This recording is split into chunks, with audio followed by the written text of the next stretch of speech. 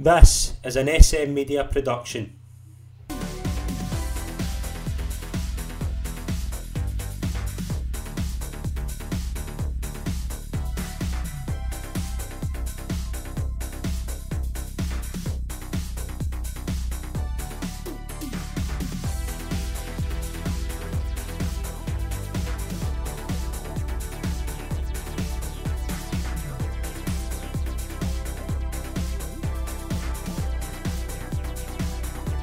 Hi folks, and welcome to episode 3 of Chronicle the Rangers Journey.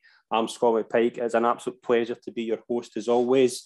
We are now entering into the David Murray era of Rangers Football Club. We've done 2 prologues so far where we looked at the need for a figure like Graham Souness and David Murray to enter the club. We are now at that stage in 1988 when David Murray takes over. Joining me on this part of the journey is Martin Ramsey, who is obviously the author of the 50 Greatest Rangers Games, and is sort of in the middle of his own project with this called Dominant, where he has done a podcast look at this period from 86 to 98. So everything we're going to talk about, Martin will know like the back of his hand. Martin, it is an absolute pleasure to welcome you on to Chronicle. Thank you very much for joining me. My pleasure, Scott. Good to be here. And yeah, a lot of this is very much at my fingertips at the minute. I seem to be living the 80s and 90s, but that's no bad thing. Yeah, it's a period where obviously a lot of things change outside and inside football, but we'll start obviously with what we know about David Murray's his ambitions to take over the club. Lawrence Marlborough, obviously the owner at the time, the kind of majority shareholder, he was looking to get out of Rangers. He was looking to kind of move his projects to America, where he was based. He was always keen to kind of sell the club, wasn't he? It was never really a thing where he wanted to have the kind of family dynasty like it was in his family for years. Is that fair to say? Yes and no. I don't. You're right. I don't think he saw this as him grabbing control for the Lawrence family again, and they'll still be in charge in 30 years in some shape or form. I don't think he saw that as a grand plan, because he was basically an absentee owner. He was happy to stay out the way. He was very happy, trusted David Holmes implicitly, and there are very few examples of an owner chief exec, as Holmes was initially before becoming chairman later on that first season, relationship like that where Holmes had control. Holmes didn't have a shareholding there, so Holmes didn't own. He wasn't the majority shareholder. So that was actually quite rare in football, and I think it worked quite well. Holmes had that detachment. He worked for Marlborough, and he was accountable to Marlborough and the board, but all but one of whom were Marlborough's men. So that I think there was a lot of focus about the Rangers board at that time. There's been a narrative since that, look, the Lawrence Group, Rangers were losing the money in terms of that original stake. How about you either get out or you get full control and make it something, tart it up and sell it on? I don't think that's necessarily true. I don't think there was it wasn't a flip job. The reason that Marlborough got out was because things started to go wrong in America. And he needed to get his focus on Nevada and his investments there, really. So it was not a necessity. It wasn't, a kind of Abramovich style thing where he has to get rid of this thing, but it was becoming I could do with getting out of this particular thing and try to salvage the business, which ultimately didn't really happen. So Souness at the start of 88, 89 gets the feeling that things aren't quite right with Holmes. He wonders if he's just been a bit beleaguered after that difficult 87, 88 season where David Holmes took a bit of buffeting as well as Souness and Smith did. But his hunch was correct that actually, no, he wanted out. Murray had a very successful business, obviously, in steel and other media projects, and sporting projects, the kind of basketball thing, and he owned hotels. One of which was where Souness stayed when he first arrived through in Edinburgh in '86. That's kind of how they met, actually. So they were pals. They went out for dinner at Raffaelli's in Edinburgh every Friday night. That was their date night. And Ayr United had not come off. They had blocked that move. And Souness basically said, "What are you wasting your time at that kind of level? If you're going to get involved in football, get involved in the top. There's someone like you, and you know, this is what 1988. David Murray, the David Murray story at that point typifies parts of Britain at that time, especially there's a lot of success in there, but it's fair to say that wasn't the profile that he was aiming for, like that Rangers would give him. Was that fair to say? In what sense? Like, he's obviously made his money, and like he's not buying Rangers to make money. He's buying Rangers for the profile. No, I think it's becoming an ego thing for sure. Yes. He wants a bit of fun, to be honest, and there's a bit of a drama. He is from here. He purports to be an Ayr United fan, but that get blocked. Souness says, "Yeah, you're wasting your time. Well, why would a man like you be involved at that kind of level? If you're going to do it right." And he suggested, "Look, I've got a feeling Lawrence Milburn might sell up. Actually, I've got a feeling that not all as well." Yes. And Murray said, "Well, ask." And he did, and he was right. Said, "Well, yeah, we would." The Lawrence family is, I think, is a book in itself. There's some division there. There was some division there. There still is some division there.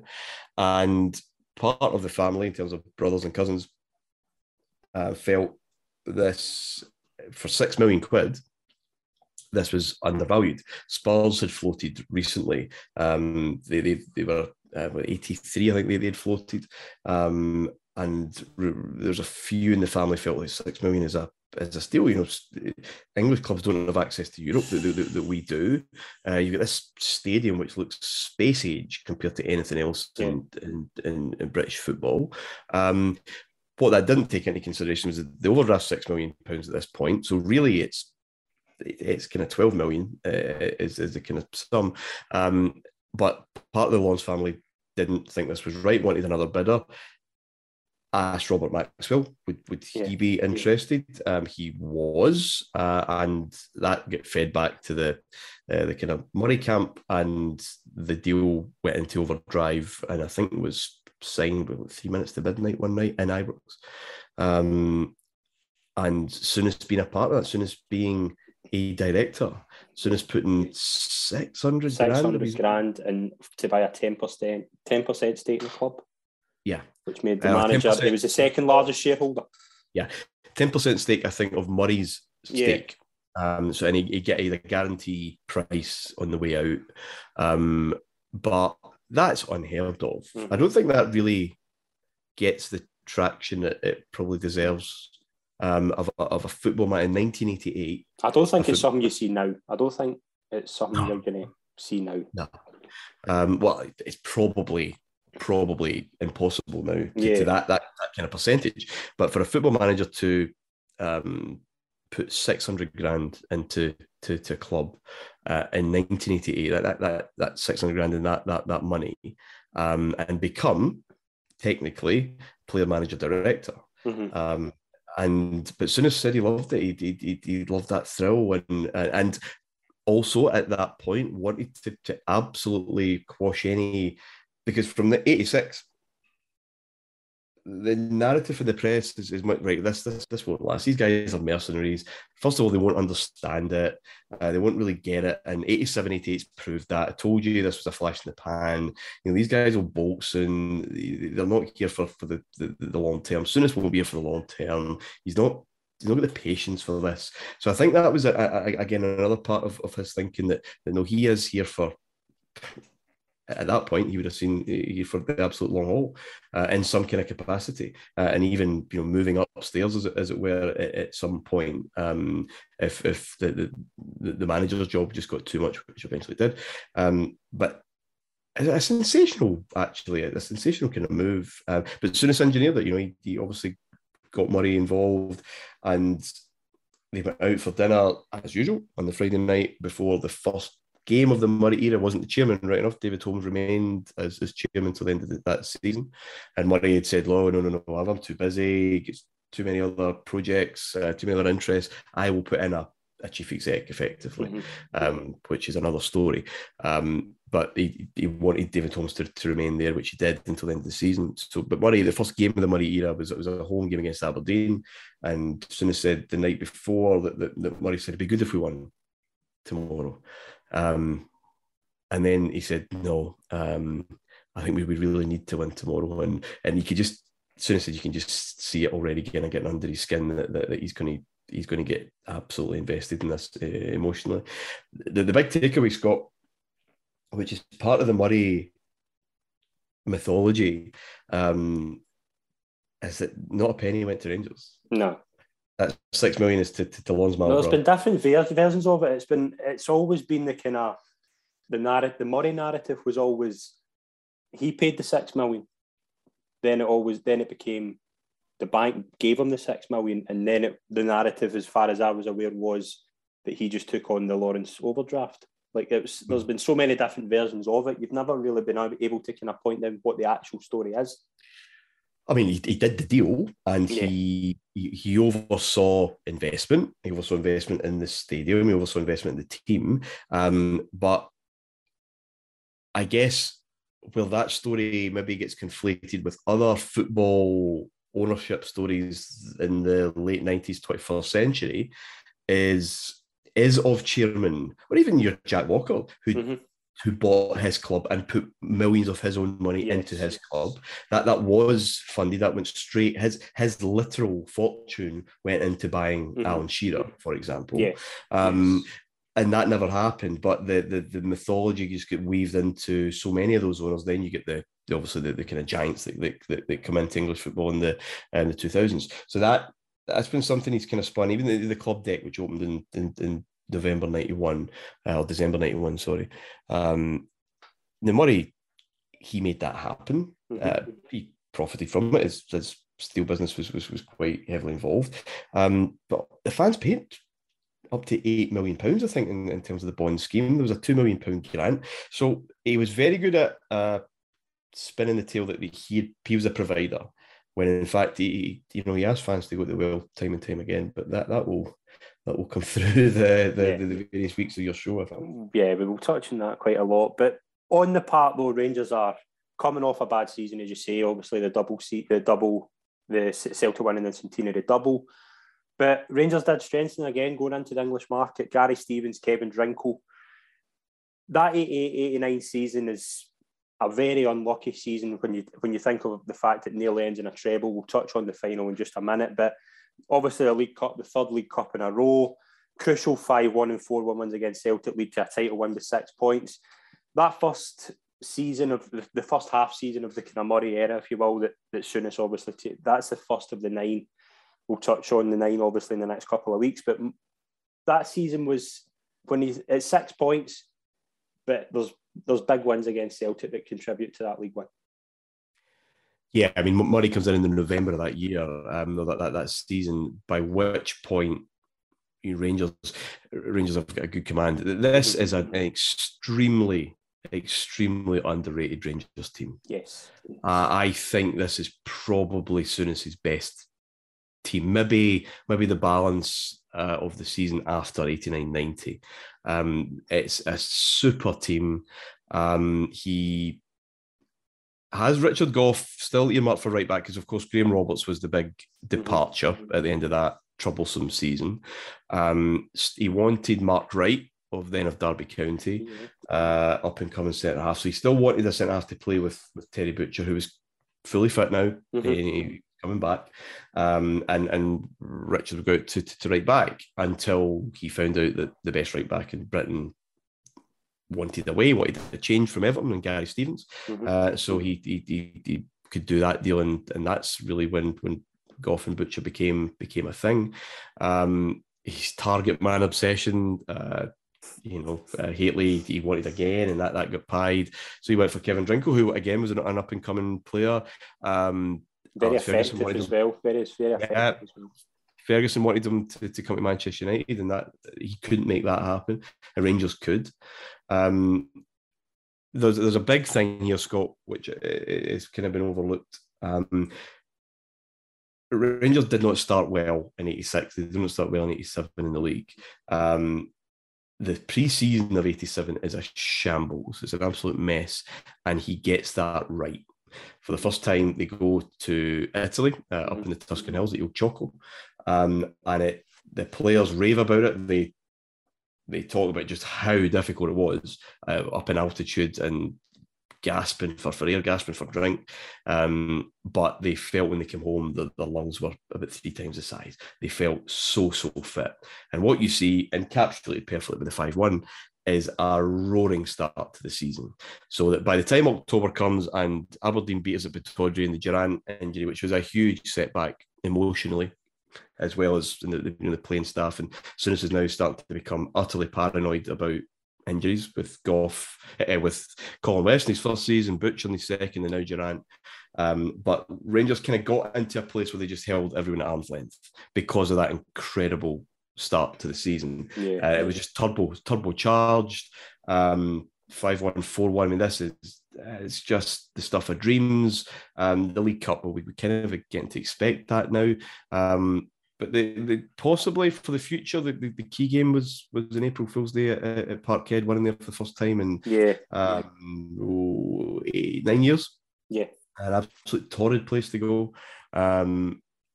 And it could have, they had a penalty with 8 minutes to go and they missed that. It could have been 2-2.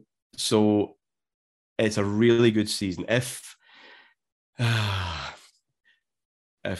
Aitken's not allowed to take that throw, and if Gary Stevens, who was immaculate for a season and that cup final, doesn't make that poor pass back, if Butcher's goal isn't disallowed for very little, if Souness doesn't put himself on the bench and risks Derek Ferguson, who had a bit of a shoulder problem, and he felt he was going to get preyed on. He had a bit of injuries in that final. Wilkins was out as well. And if they managed to do that treble, then that season would be lionised.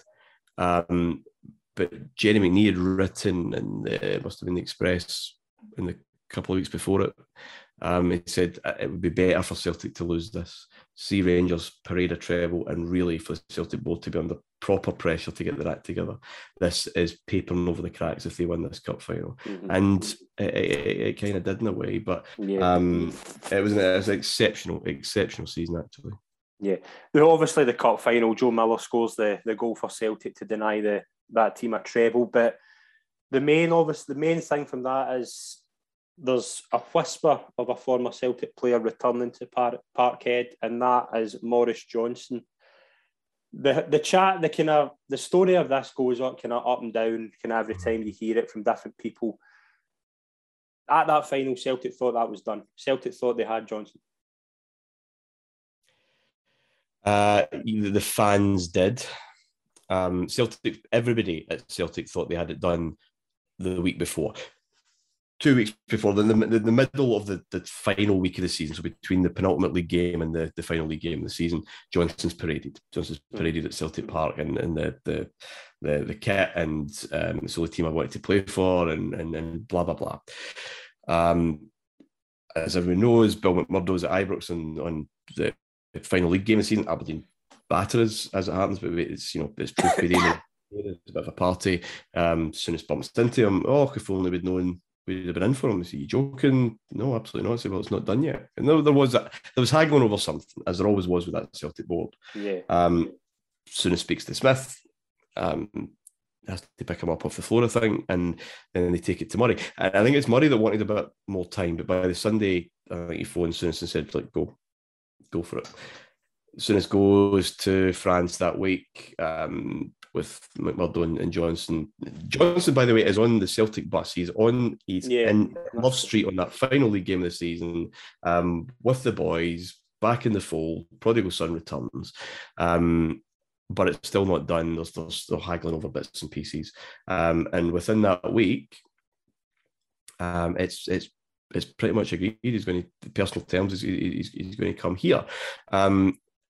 So people know it. Campbell Ogilvie knows it. Murray knows it. Sitting up in Hampden that day when one side of Hampden is very much proclaiming their new son, and the other side of Hampden are telling them very much what they think of him. Because this was a problem, Scott. I remember my dad getting me up for school, and as would be the routine then, the radio alarm or whatever that kind of got him up, and Clyde One would have the kind of sports desk in the morning, and it was broken that he was going to Celtics. So bad news, Mo Johnson's going back to Celtics. Is that bad? That is quite bad. He's a great player. Yes.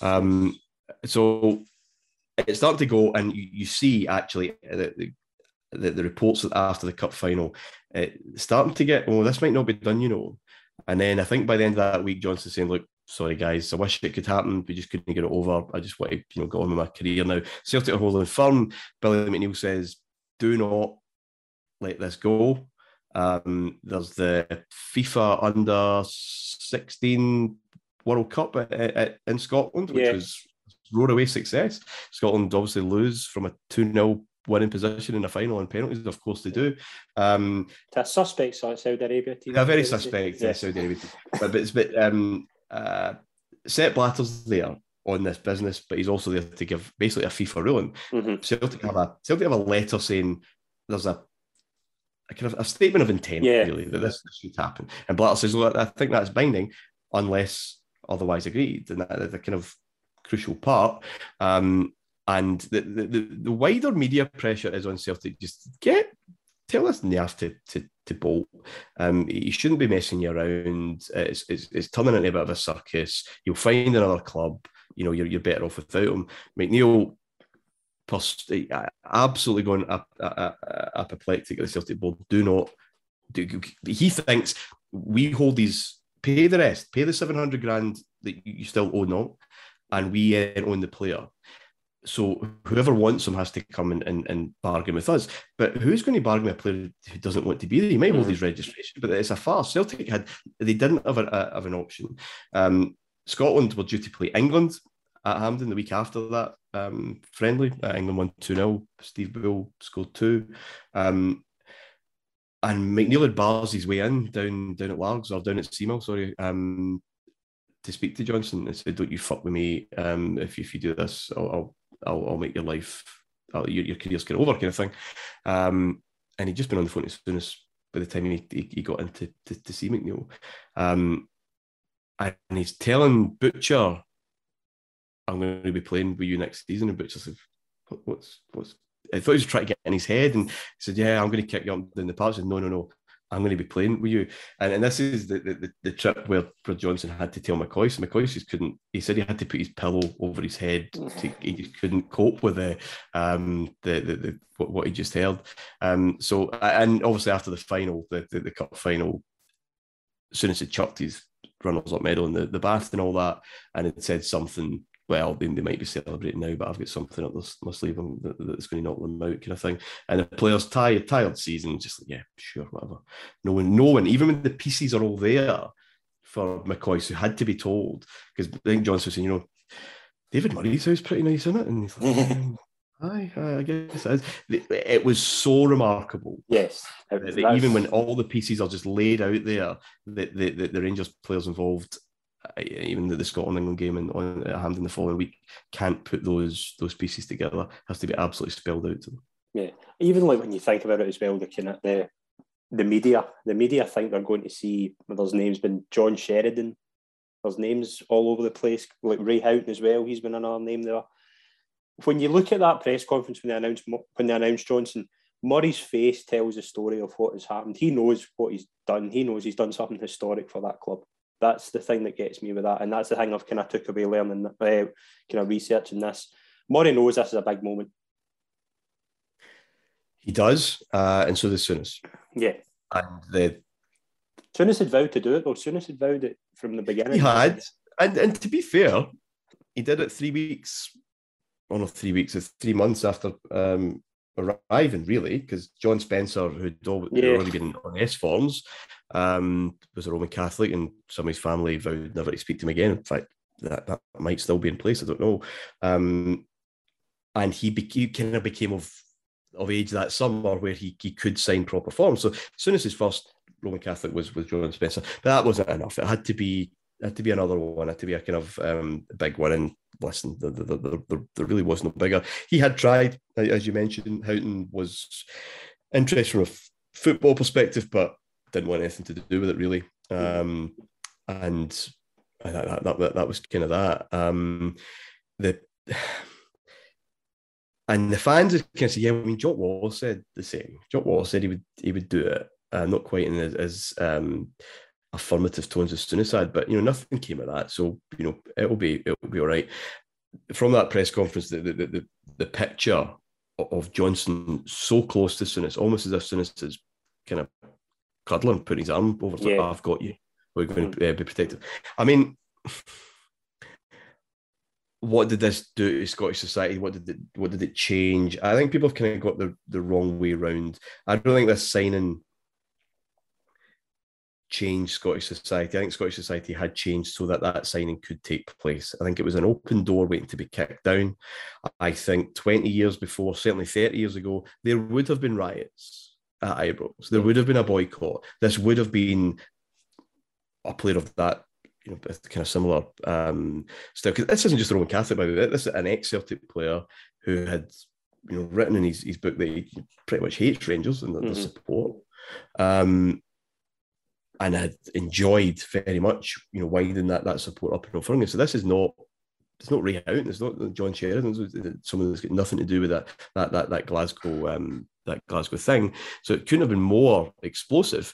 But in another generation or two previously, there would have been a boycott of sorts. It would have been utter carnage. Yeah. But society changed by that point. You got a lot of secularization. Religion just isn't. People, they still talk that game, and the songs are still sung, but it's all about cosplay. And it started kind of there, and that's why it was allowed to happen. I know there's a wreath sent, and there's tickets being burnt, and strips being burnt. A lot of that was for show. A lot of that was kind of hyped up by the tabloids, and Johnson got a lot of hassle from both sides, from Celtic supporters probably more than anything else, and that makes sense. That's a football thing. Yeah. Wind it on a year to Florence, and Florence is burning because Roberto Baggio's going to Juventus. There's no sectarian division there. It's just that people take football too seriously, and that's what we never really want to kind of to grapple with.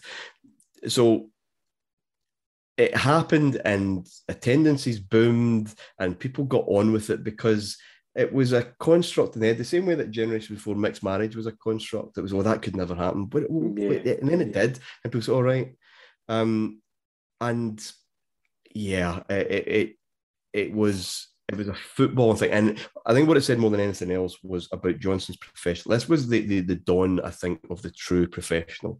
His easy move was to go to Celtic. Absolutely. He chose life with a minder for more money and more medals. That's the professional. That's what this, and the other myth, because the signing policy, the signing practice, it should really be called. It was immoral, and it was technically illegal in terms of religious discrimination. Although I don't know the queues of Roman Catholic footballers that were queuing up to demand to play for Rangers, but the rational kind of pragmatic view at the club for many years was, you could sign a Roman Catholic and you could play him, but someone from that community, someone that's grown up supporting Celtic, someone that's played for Celtic, they're really going to give you everything. They're really going to go to the wall when it absolutely matters. They're going to bleed blue, and that's the myth that Johnson shattered, because for those 2 full seasons, he gave Rangers absolutely everything because he was a professional, and that was the dynamic. The old bygone traditions and people waxing lyrical about a thing that doesn't actually mean anything to their daily lives anymore, the way it once did in terms of the importance of the church and the chapel. That was kind of shattered. Rangers fans want winners. They want goal scorers. Yeah. And they want goal scorers against them. And there's a bigger picture here as well. Like, there's the whole thing with as soon as, Johnson even says it in the press conference, he's coming to the biggest club, one of the biggest in Europe, to go all the way in Europe. And we'll touch on Europe in a few minutes, because it's not a successful time for the club in Europe. And it's something I think something we do need to talk about. But you mentioned there about a good start to the season before. This was not a good start in the league. 2 wins from 8 games, but it changes with a Johnson winning against Celtic, and it's all up from there. It is. It was a disastrous start. 2 defeats the first 2 games, and then we went to Parkhead and got a point. Johnson misses one sitter, another good chance. But he scores against Aberdeen. He scores against Hearts. 1-0 wins. Huge games. And you mentioned there that dreadful start. What's important? Rangers, the Johnson's first goal against Aberdeen, we beat them 1-0. And it raises Rangers off the bottom of the league. That's just mental. But we're still only 3 points behind the top. And what that told you was that there's a pack of teams who will cut each other down. Mm-hmm. No one's going to run away. No one's going to get out of control. And that's kind of the story of that season. It's actually an interesting season for other reasons, nothing to do with religion or whatever else. As soon as we'll maybe touch on it when we talk about Europe in a minute, but I think he's experimenting. He doesn't have his target man. And Trevor Steven, David Cooper's gone. And Trevor Steven, he doesn't have a winger. This is a right midfielder that's a bit modern. He's experimenting tactically. It's a very compact Rangers team. We don't lose many goals, don't score hundreds.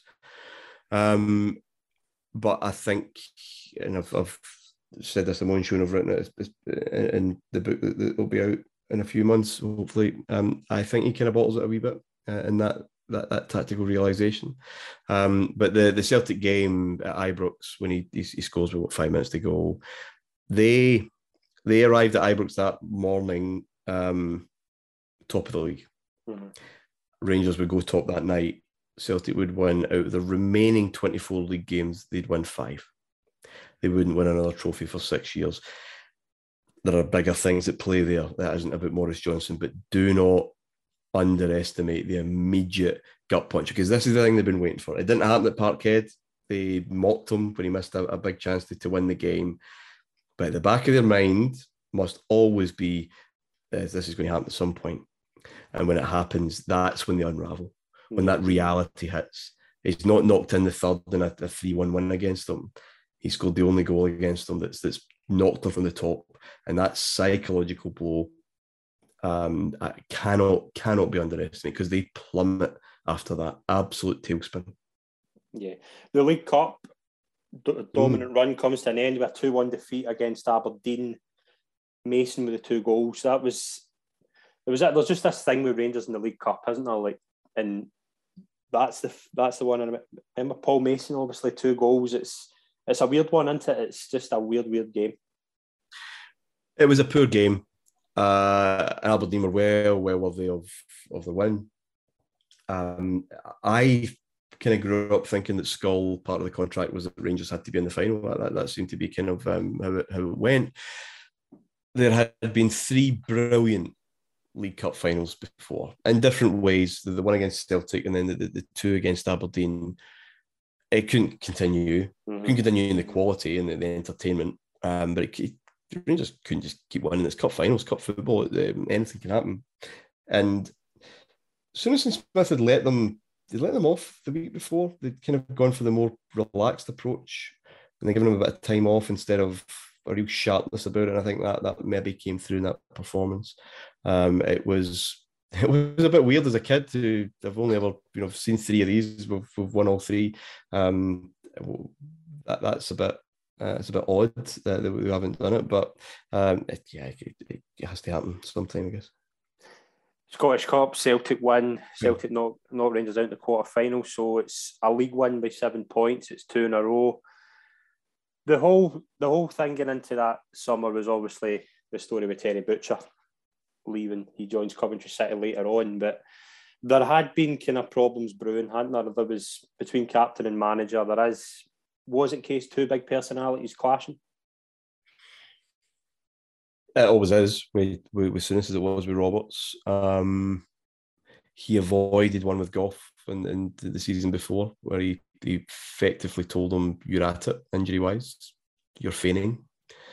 And it's the only time that he's apologised. Not the name Gough, but he kind of apologised to the group, and Gough knew obviously what he's talking about, and that's kind of what saved that relationship. The Butcher thing, I don't think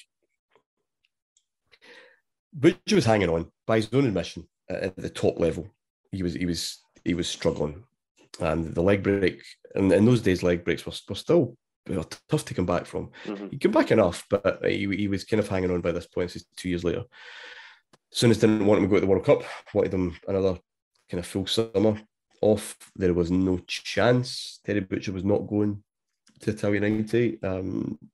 Last time he knew, the last time he get, he had gone into a quarter-final before, famously, of course, and felt cheated out of that quarter-final, understandably. And there was just no way he was not going. And of course, then get that semi-final. But Butcher, that summer said, yeah, my time at that level is kind of done. Comes back struggling, if we're being honest. An own goal against Wraith, and then he in the cup, but he almost makes amends pretty immediately with an absolute rasper from 25, 30 yards in the top corner. But there's an own goal at Tannadice, a bit of a shambles. And also, as soon as his bought Kuznetsov, right? Kuznetsov's coming in, but not until October because of the USSR League. And the only way you're going to play Kuznetsov was with three at the back, which after the World Cup in 1990 was de rigueur, right? That was a thing. That's your thing. So he starts playing this three with players that have never played it. Like Gary Stevens in the back three, it's absolutely insane. So there's a bit of confusion as well there. And there's this calamity at Tannadice, and we lose the game through this headed own goal. And the League Cup semi-final against Aberdeen was coming kind of close. And I think Butcher again was kind of saying he wouldn't play, or he as soon as dropped him. And dropping Terry Butcher, I mean, you can't. And he was in tears. And he trained on his own, and he continued away, but it was very difficult. John Brown was a doubt for the final, the League Cup final that season against Celtic, and Terry Butcher played a couple of reserve games. It was quite tense, and Souness said, "Look, I need you," and he said, "I can't. I'm not in the right frame of mind." So basically, Souness saw that as his captain refusing to play a cup final. And that was pretty much that. Then we get an STV ban at this time because of Souness's touchline thing. Yeah. And Souness sees Butcher talking to Jim Delahunt and cameras just outside in Emerson Drive and goes berserk. And that's that. Mm-hmm. And we'll touch on, obviously, who comes in. He finally gets Mark Gately, who he chased for since the start. Yeah, I think it was always a target man he wanted. Was that, at the time, was there a realisation there that McCoist and Johnson, who'd been a great partnership the season before, was there a realisation that McCoist was probably going to be the one to be sacrificed there? There was a question about how this works. Because you don't sacrifice Johnson, do you? That's no, and you shouldn't. No. McCoist and Johnson felt this was under threat, and when Hateley arrived to Il Choco that summer in 90, there's a fight. I mean, Johnson tries to batter him, and Hateley sorts them out effectively. Yeah. They try to blame it on Johnson drunkenly falling on Scott Nisbet's bed, and they'd taken the mattress away, and he cut his eye on a spring or some nonsense. So Johnson was angry at Souness for trying to split that up. Mm-hmm. But Souness wanted his target man. Hateley wasn't fit the year before. And the fans didn't get it. The fans still thought Hateley was the one keeping McCoist out. Of course it wasn't. It was actually Johnston. And this soap opera kind of starts. The way he does it, I mean, Souness starts this badly. Ali finds out from a mutual friend in Italy during the World Cup, who'd met Souness, and McCoist had been left out those opening two games, and Said, "Oh, Ali's a bit down." He said, "All right, well, he's going to be even worse when he finds out I've just signed Mark Gately." Mm-hmm. So Souness already kind of playing these games, and he doesn't handle the situation well. There's this thing about Souness not being able to cope with not being the ultimate god at the club, and Ali is still more popular. But the bottom line is, if he wants to play this way, Haley Johnston's your combination at that point. Mo Johnston's a better player than Ali McCoist at this moment in time. Yeah. He just was. Mm-hmm. And Souness also felt, rightly, that McCoist wasn't at it. He wasn't sure. He wanted to light a fire a wee bit. There would have been other personal gripes as well. I don't. Yeah. The Cheltenham thing later on probably adds fuel to that fire. That's a shambles. I mean, that's a deliberate, nasty piece of work by Souness. McCoy said he was allowed to go. He had permission to go, and Souness and him had joked about the fact he had gone, and it was a reaction to a dreadful Old Firm defeat in the cup at Parkhead. And Souness used them really, and signs really that Souness himself is under unimaginable stress at this point in time. But we'll touch on that towards the end. I want to obviously touch in Europe, the kind of 3 seasons we're touching on. The UEFA Cup in 88-89, obviously a 3-1 defeat to Cologne in the second round. When you look at that UEFA Cup, that's a huge opportunity missed. It was. Bigger opportunity was Souness's first year, 86-87, the Mönchengladbach one. And you're thinking, given the way that draw opens out, Rangers could have been in that final against Gothenburg rather than Dundee United. Mm-hmm. But with that impact on winning the league, who knows? Yeah, Cologne, and it's one of these same old stories. Rangers were the first leg in Germany, coming straight after the Sunday Skull Cup final. Well, Souness doesn't make a sub. We talk so much about rotation and using a squad. There's energy sapping epic against Aberdeen. It just doesn't happen. And Rangers are good for 70 minutes in Cologne, and then just lose it. Just lose the head. 2 goals. Sendings off. I think a couple of sendings off at the end as well. Certainly Ali gets sent off, I think, and that's a thing that lack of composure. And then, but I mean, the game's done. Yeah. Bayern the year after as well. Bayern, we think of Bayern Munich now, and we think this powerhouse.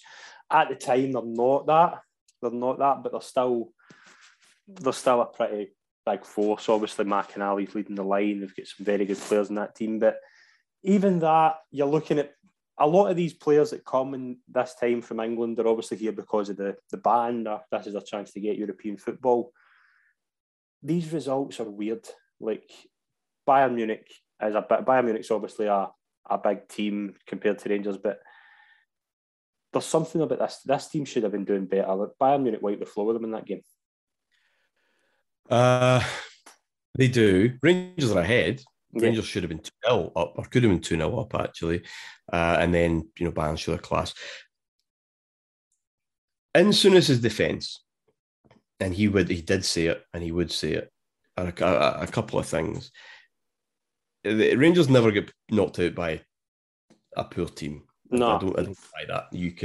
Someone has to lose. And, West German teams are good. Here's a newsflash. West Germany, better standard football than Scotland at that particular time.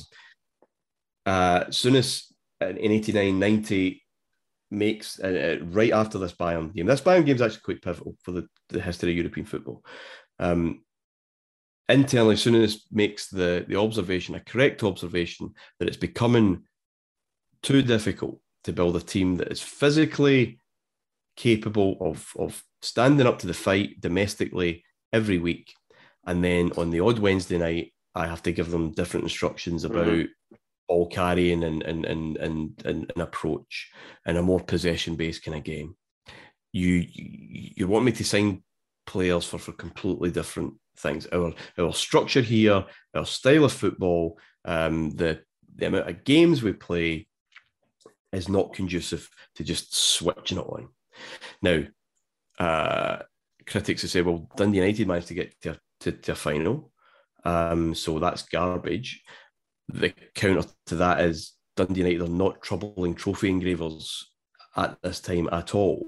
And the pressure for Rangers to win every week is not something that Dundee United have to worry about. They can be a wee bit more expansive and think differently about how they approach league football, because no one expects them to win the league. So there's that. After Bayern, which is the first round of an open draw, and look at some of the ties, you get the champions of Malta playing the champions of Iceland, I think. There is a conversation in the Ibrox boardroom. What can we do about this? You could draw AC Milan. Yeah. And you're Real Madrid draw Napoli as well in that year. Yes. Yeah. That was the year before. Yeah. And that's where Berlusconi says, like, this is nuts. We need a European Super League. You can't have these two giants together that early. We need a system where you get guaranteed revenue, guaranteed games, and you can hopefully hold the big boys back to win it. You know, it really matters. It's for the better tournament, which was a stalking horse. That European Super League was never going to happen. But it forced Rangers and Anderlecht were involved as well. Campbell Ogilvie puts the proposal together. So, like, have a group stage. You're guaranteed 3 home games. The revenue's there. You're in Europe until the spring. That was the solution. that came out really of that Bayern defeat. And it had to go back and forward. It had to be amended a few times, and then you have to say, right, we'll test that out. 91, 92. It works. It's going to be rebranded the next season as the Champions League, something completely different. So that was the response. But 1990, and that second round against Belgrade, that's the evisceration. That's the biggest hiding. Yeah. I think I've seen it as soon as team really take.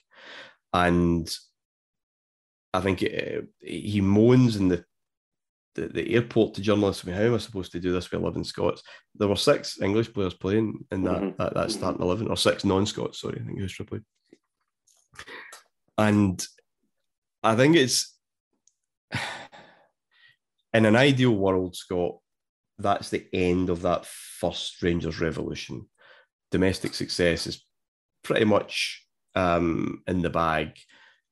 We need a new manager who's more tactically adept. We need more foreign players. The best of British has been great, and that's worked to a certain degree, but we need to look at these guys who can hold the ball and keep the ball for we need players who can do that.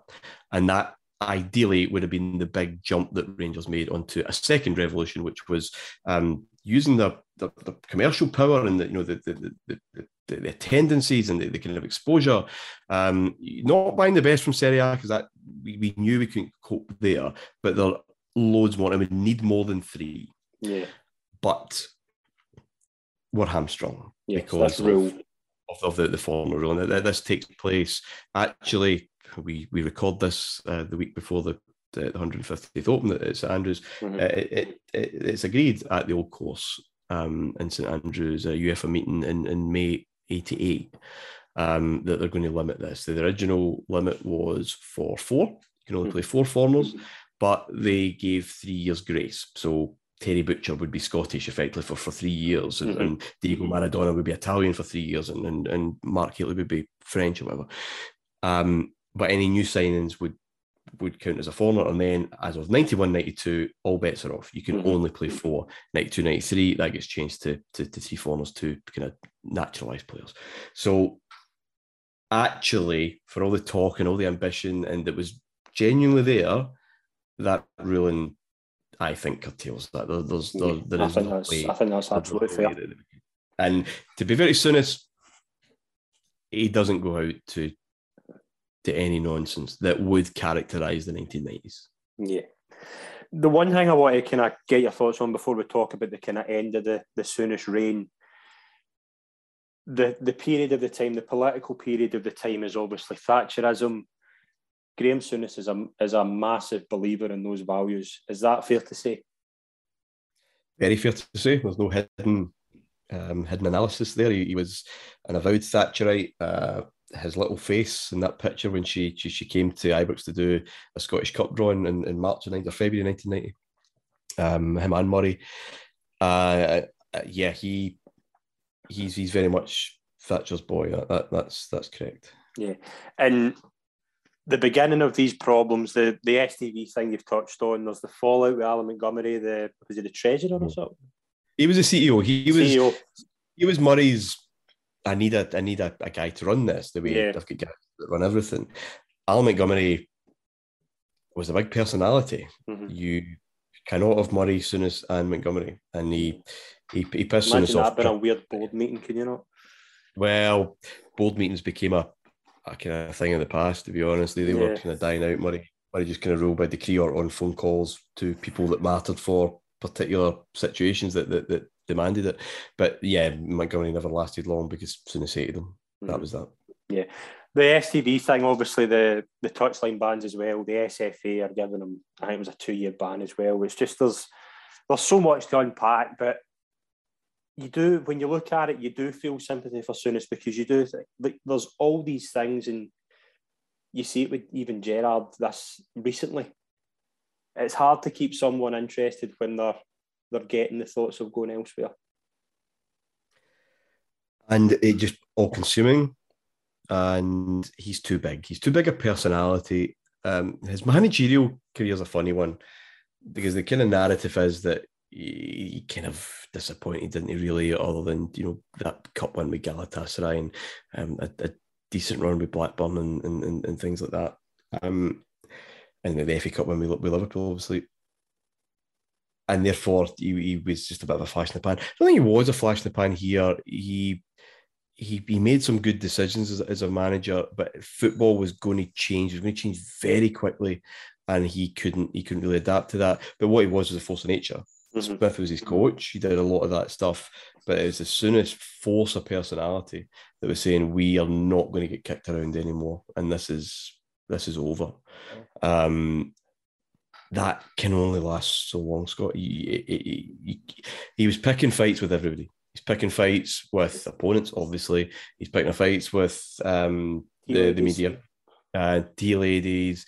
He's picking fights with the authorities, really. I mean, and you don't even, it doesn't matter if you're Graham Souness, you very rarely win those fights. Not over the long haul. No. I mean, you get to a stage where he could have been banned for 10 years. Yes. Which is draconian nonsense. And he was picking fights with the supporters. There was an interview in Radio Clyde and at Ibrox early 1991 when the crowd really weren't happy with this striker situation. And he basically called them out. So don't come here and sit in your hands and complain. Yeah, that's right. Yeah, I've seen that. So, that's not... He's fighting everybody. He needs out, and he gets an opportunity to do that. Yeah, the situation comes about, and it's a funny one as well because it all kind of interlinks in a weird way. April 1991, Kenny Dalglish chooses to leave Liverpool. Obviously, his mental capacity had probably got to a certain point as well, and Souness seems to be the choice for Liverpool straight away, but. This is the first test. Would you say this is the first test of Murray's character as Rangers owner? Because he has to make that decision. Yeah. I mean, Dalglish goes in the late February. Liverpool come as soon as he says no, I can't, and they come again. And that's where the St Johnstone, the draw, when Aggie and all that kind of nonsense with the smashed arms. Juice and he was driving home from that saying, I need to get out of here. I need to take that job. Why am I shouting it? This is insane. Speaks to Smith and well, this is the thing. The accounts. Soon as he's got about 2 or 3 books, and I'm sure he's got different accounts for each book. And Walter's account's a bit different. But basically, he decided he was going, and again, Murray and Souness are out at dinner. And it's like a marriage coming at the end. Murray's driving him home to his apartment, and he says, "You're going to take that Liverpool job, aren't you?" And they have a conversation outside on a wall outside Souness' apartment in a early spring kind of night, talking about the future and what's going to happen. And Souness does, and Murray does. His initial reaction is like, "Hold on, take a year out. Be a director of football, something. Go upstairs. We'll cope. Let's not be hasty." And then there's a kind of resolve. Like, actually, nah, you kind of need to go. Murray wanted to consider options, but Smith, I think, played a clever game by saying, "Look, what's the score here?" Because if Murray said, "No, I'm getting Beckenbauer in," then Smith probably does need to assess Souness's offer to come down to Anfield and be number two, because he might not have a job here. But Murray senses that Smith is there. Souness has already said, "Look, I think you should. We have no issues with Walter stepping up." Goff says the same thing. And on the Saturday, Souness is still in charge by this point. The Saturday at home to Hibs, I think it's a 0-0 draw. It's not. Rangers win. Ian Durrant scores, I think, his first goal back maybe after that injury. And Murray's already told Smith, "Yeah, fine, you can take it." And the rest of the country's guessing for a week. Because I think it comes out on the Tuesday, doesn't it? And on the Friday, Murray announces that it's Walter. Yeah. From Murray's perspective, we look at Murray and obviously the way he deals with managers, and it's not what you see here. That he gets this spot on. He's dynamic. He does what he needs to do. He steps his ground. He could have easily let Souness stay to the end of the season if he thought that was best, but he does what he thinks best, and that's the Murray that we don't really see from here on in. Well, early Murray's ruthless. Some would argue, and we did this debate on Dominant just this weekend, actually, that David Edgar's view is that Murray couldn't sack managers because it would mean him admitting publicly got something wrong. Yes, I think that's fair. Yeah, but he sacked other people. I mean, Montgomery, an example of that early on. And yeah, the easy option would be to keep Souness, because that league title's, Rangers are favourites, but it's it's precarious. But the counter argument is that Souness has hurt him, and he's been pretty decisive about it. And that, we're talking about press conferences. I mean, that's fascinating. That's couples counselling 101 right there. And Souness goes to try and, but it's been painted as Souness being the scalded schoolboy with the headmaster. That's just this nonsense. That's a couple breaking up, and Souness goes to kind of put his arm in the back of Murray's chair. He says, "I want to be here, I want to stay." Can make that clear. And they can hardly look at each other. And Murray's quite, even early doors, he's quite good in front of the cameras. He's quite good in front of the media. He's quite smooth. Yep. He's not good that day. No. He is. Because it's a personal thing for him as well. It's because of the friendship. Yeah, it's the friendship. Yeah. Which he would later foster with Walter. And I'm sure you got into that in other shows, and I certainly will on my show. But what that kind of dynamic, the impact of that dynamic and decisions that could maybe have been made. So it did cut him. But he, at that point, I'd say Murray from 88 to 93, 94 probably, he's pretty ruthless. Yeah, he's very, very dynamic. But as you say, there's a league championship still to be won. There's speculation that it's Kenny Dalglish, George Graham, Franz Beckenbauer, but I think there's only one man that can take over, and Walter Smith obviously takes over a press conference in a week's time, which is a totally different environment in the same area, that Walter Smith takes the job. And 4 games left, and it's between Rangers and Aberdeen. 2 tight 1-0 wins over St Mirren and Dundee United, and Rangers in the driving seat. But an away defeat to Motherwell certainly puts it on a knife edge going into that last day. That's one way of putting it. I mean, for Park, we can't rewrite history, and it's important to say you said there that Walter Smith was the only option. For the fans, he was not. No, he was The not. fans are now expecting big things. There's talk of Beckenbauer, there's talk of George Graham, who's about to win the title in England. So, and Dalglish is, Do you think Dalglish was ever realistic at that point? Dalglish was fried. Yeah, Dalglish. I think later on, yeah, there's merit to it, but at this point, no. Blackburn, when it came up, the next season, not long, but I think that's a perfect project for him. But not Ibrox. He was emotionally drained.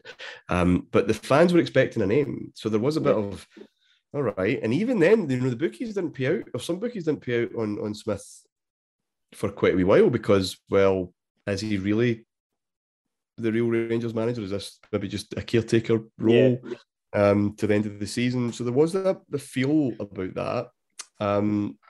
For Park, we go to Fir Park with the potential of winning the title because if the result goes well, Aberdeen at home at St Johnstone, if they drop points, we're champions. So there's that feeling of possibility about it. But probably what's going to happen is Aberdeen and Rangers will probably win quite narrow wins, and then that means that Aberdeen need to come to Ibrox and win something like 5-0. And as well as they're playing at the moment, that's not going to happen. So it makes it a kind of defunct thing. And then, of course, we're 1 down. We miss a penalty. Mark Walls doesn't really miss penalties, and nothing's going in. Ali Maxwell's having a great old time. I wish he kept that up.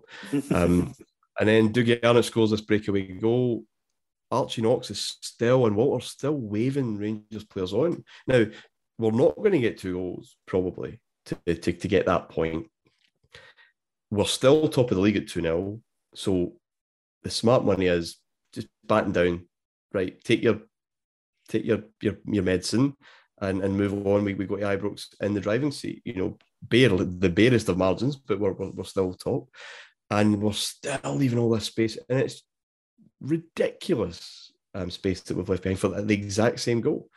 Aberdeen hear that in the dressing room. Or when they get back, they beat St Johnstone 2-1. And, David Robertson talks about it, wild cheering because they're now top of the league.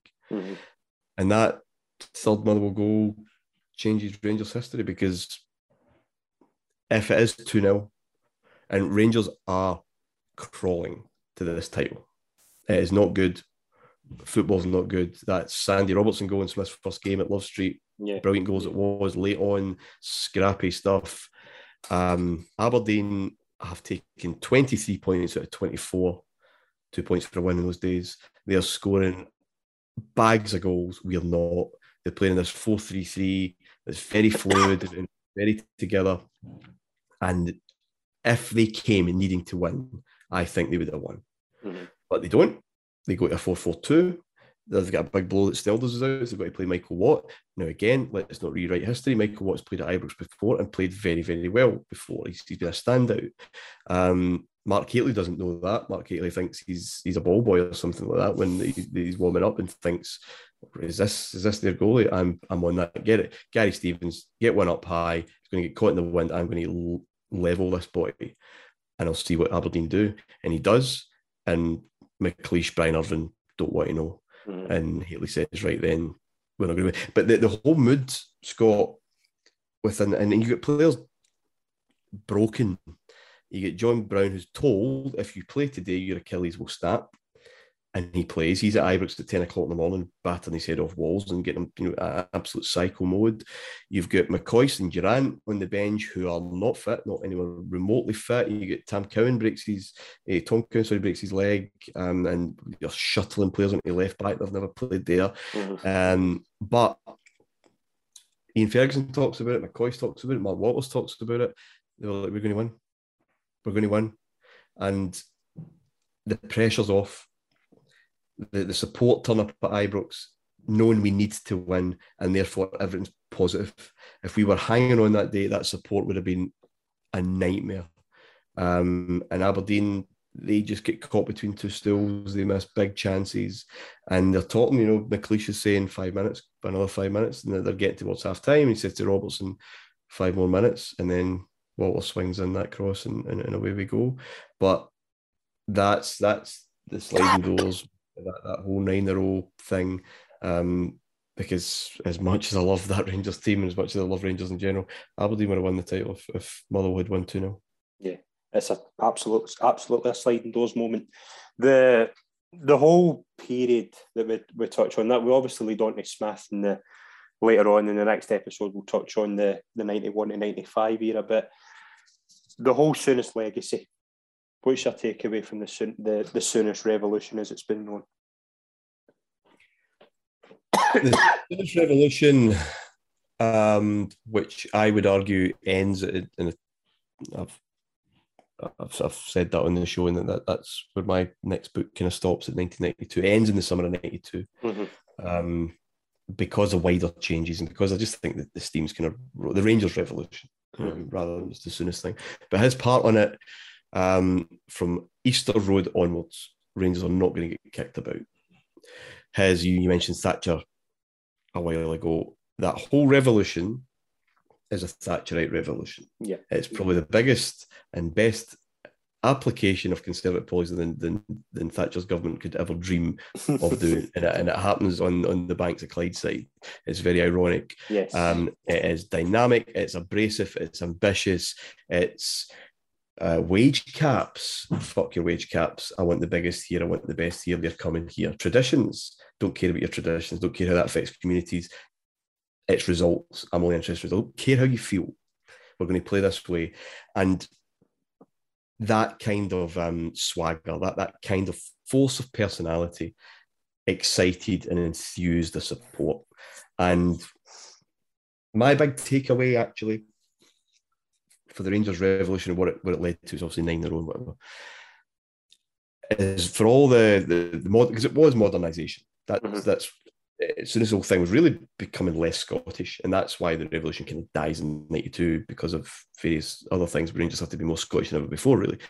But for all the modernisation and future looking and barrier breaking, probably the biggest impact of that time is with the past, and Rangers fans understanding the past, their past, and understanding of themselves. Because when Souness arrives, we're only 2 league titles ahead of Celtic, and we owe that to a bygone era of the 20s and 30s in Struth, and an era where there's no footage and it's not live, and you'd be 76. You'd probably be in your mid-70s when Souness arrives as a Rangers supporter to know what it's like to have utter repeated success. Yeah. Rangers only regain a title or retain a title twice since the Second World War by this point. Mm-hmm. Celtic are the preeminent team in Scotland for 2 generations. Mm-hmm. And what that time did was give a sense of superiority and swagger and supremacy back.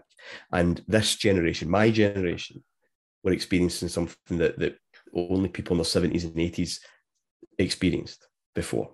Yeah. And that's a big time. So what it did, it fueled an old story. It gave a lot of life back into this belief, a Struth kind of belief that you might have a bad season, you can't win everything, but when you don't win something, that's the exception to the rule. And the rule is that Rangers' top is the natural order of things. That's what it gave back to the club. Mm-hmm. And obviously the dynamism of Murray in this era for that first 3 years, and we will go on to talk about Murray and his effective way of using the media and his overall drive to go that extra yard in Europe. But Murray at this point, what's the feel of him in 1991? If you were to say in 1991, what's the opinion of David Murray? Is it just an ambitious guy, something different to what the Rangers fans have ever seen before? What's the opinion of David Murray in 1981? Well, we know because the fanzines are there and the tabloid hotlines are there. We know what the Rangers fans thought at the time, and there are some concerns, but overall, especially the handling of the Souness affair, this guy's good. Is he a world away from David Holmes? I don't really think so. They're different people in many respects, but again, that ambition and ruthlessness and life, energy, dynamism. It's pretty much the same thing. And I think what you've got from 86 to 92 is probably the ideal form of leadership, chairmanship, stewardship, call it what you want, for the period. Mm-hmm. Before Holmes, you have a board meeting every Tuesday to talk about board meetings. Nothing happens. There's no overall majority shareholder. There's no movement. It's stagnant. People are on the board of Ibrox because they see it as a hobby. There's no drive there, which is ironic given the amount of car dealers that are on the Rangers board. There's stasis. There's no bigger thinking. Marlborough's deal with Jack Gillespie, which is a huge moment in history, breaks all that. So you do then have someone in Holmes and then Early Murray, who are the antithesis of all that. They can move, they can shake things up, they can push forward. They see a bigger picture than anyone in Scotland seen, and they build it. And we came after, and Murray talks about this, I think November 94 maybe, where he said, "Yeah, we don't really have board meetings. I'll speak to someone if I need to speak to them." Mm-hmm. And that corporate governance decays and decays. Now, people at Campbell Ogilvie, for example, will say for 10 years we didn't have a problem. He was making the right calls, and we were left to do. He was left to do his football admin thing. The finance guys were left to do their thing, and that was fine. So, my takeaway would be, in sport and history, the circumstances change a hell of a lot quicker than people do. So Holmes and David Murray and that period and the circumstances and the window of opportunity that was there in 86 to 92 are ideal. Football changes in 1992 in a way that no other year can provide, in my opinion. Yep.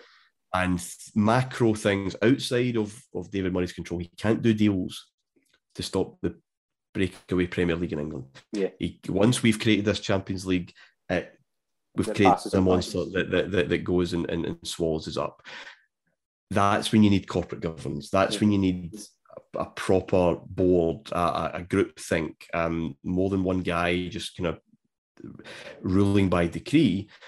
But then you're asking for someone to be a completely different person than the person you were lauding 10 years ago. I don't think it works like that. So the whole story of Rangers' success right now, where you are in your chronicles, is the right choices been made in the right circumstances. Rangers were perfectly positioned for the opportunities that the world football gave them in 1986 and for those 6 years, in ways that other clubs in Scotland weren't, because of the stadium, because of the ambition and the use of overdraft. The right people in the right place, but they weren't the right people when that changed, and that's really the story, to be honest. Yeah, absolutely. And on next week's episode of Chronicle, we will look at what happens when Walter Smith takes over in 91 and builds his own team, has to enforce that Scottish element into the squad. 92-93, we look at an unforgettable season that almost ends in the ultimate glory, and the establishment of dominance, as you say. I'm using a phrase of Martin's, a dominant period in Scottish football. That was this week's episode of Chronicle. I want to thank Martin for helping me with this episode of The Journey. It's been an absolute pleasure to talk to you. Thank you very much. Oh, pleasure to talk about this. It's a good time, interesting time. Maybe we don't understand it as maybe well as we should. So no, it's been a joy. It's a good idea for a show. It is an absolute pleasure as always, and thank you very much to everyone who's tuned in. And please join us on the rest of the Rangers journey.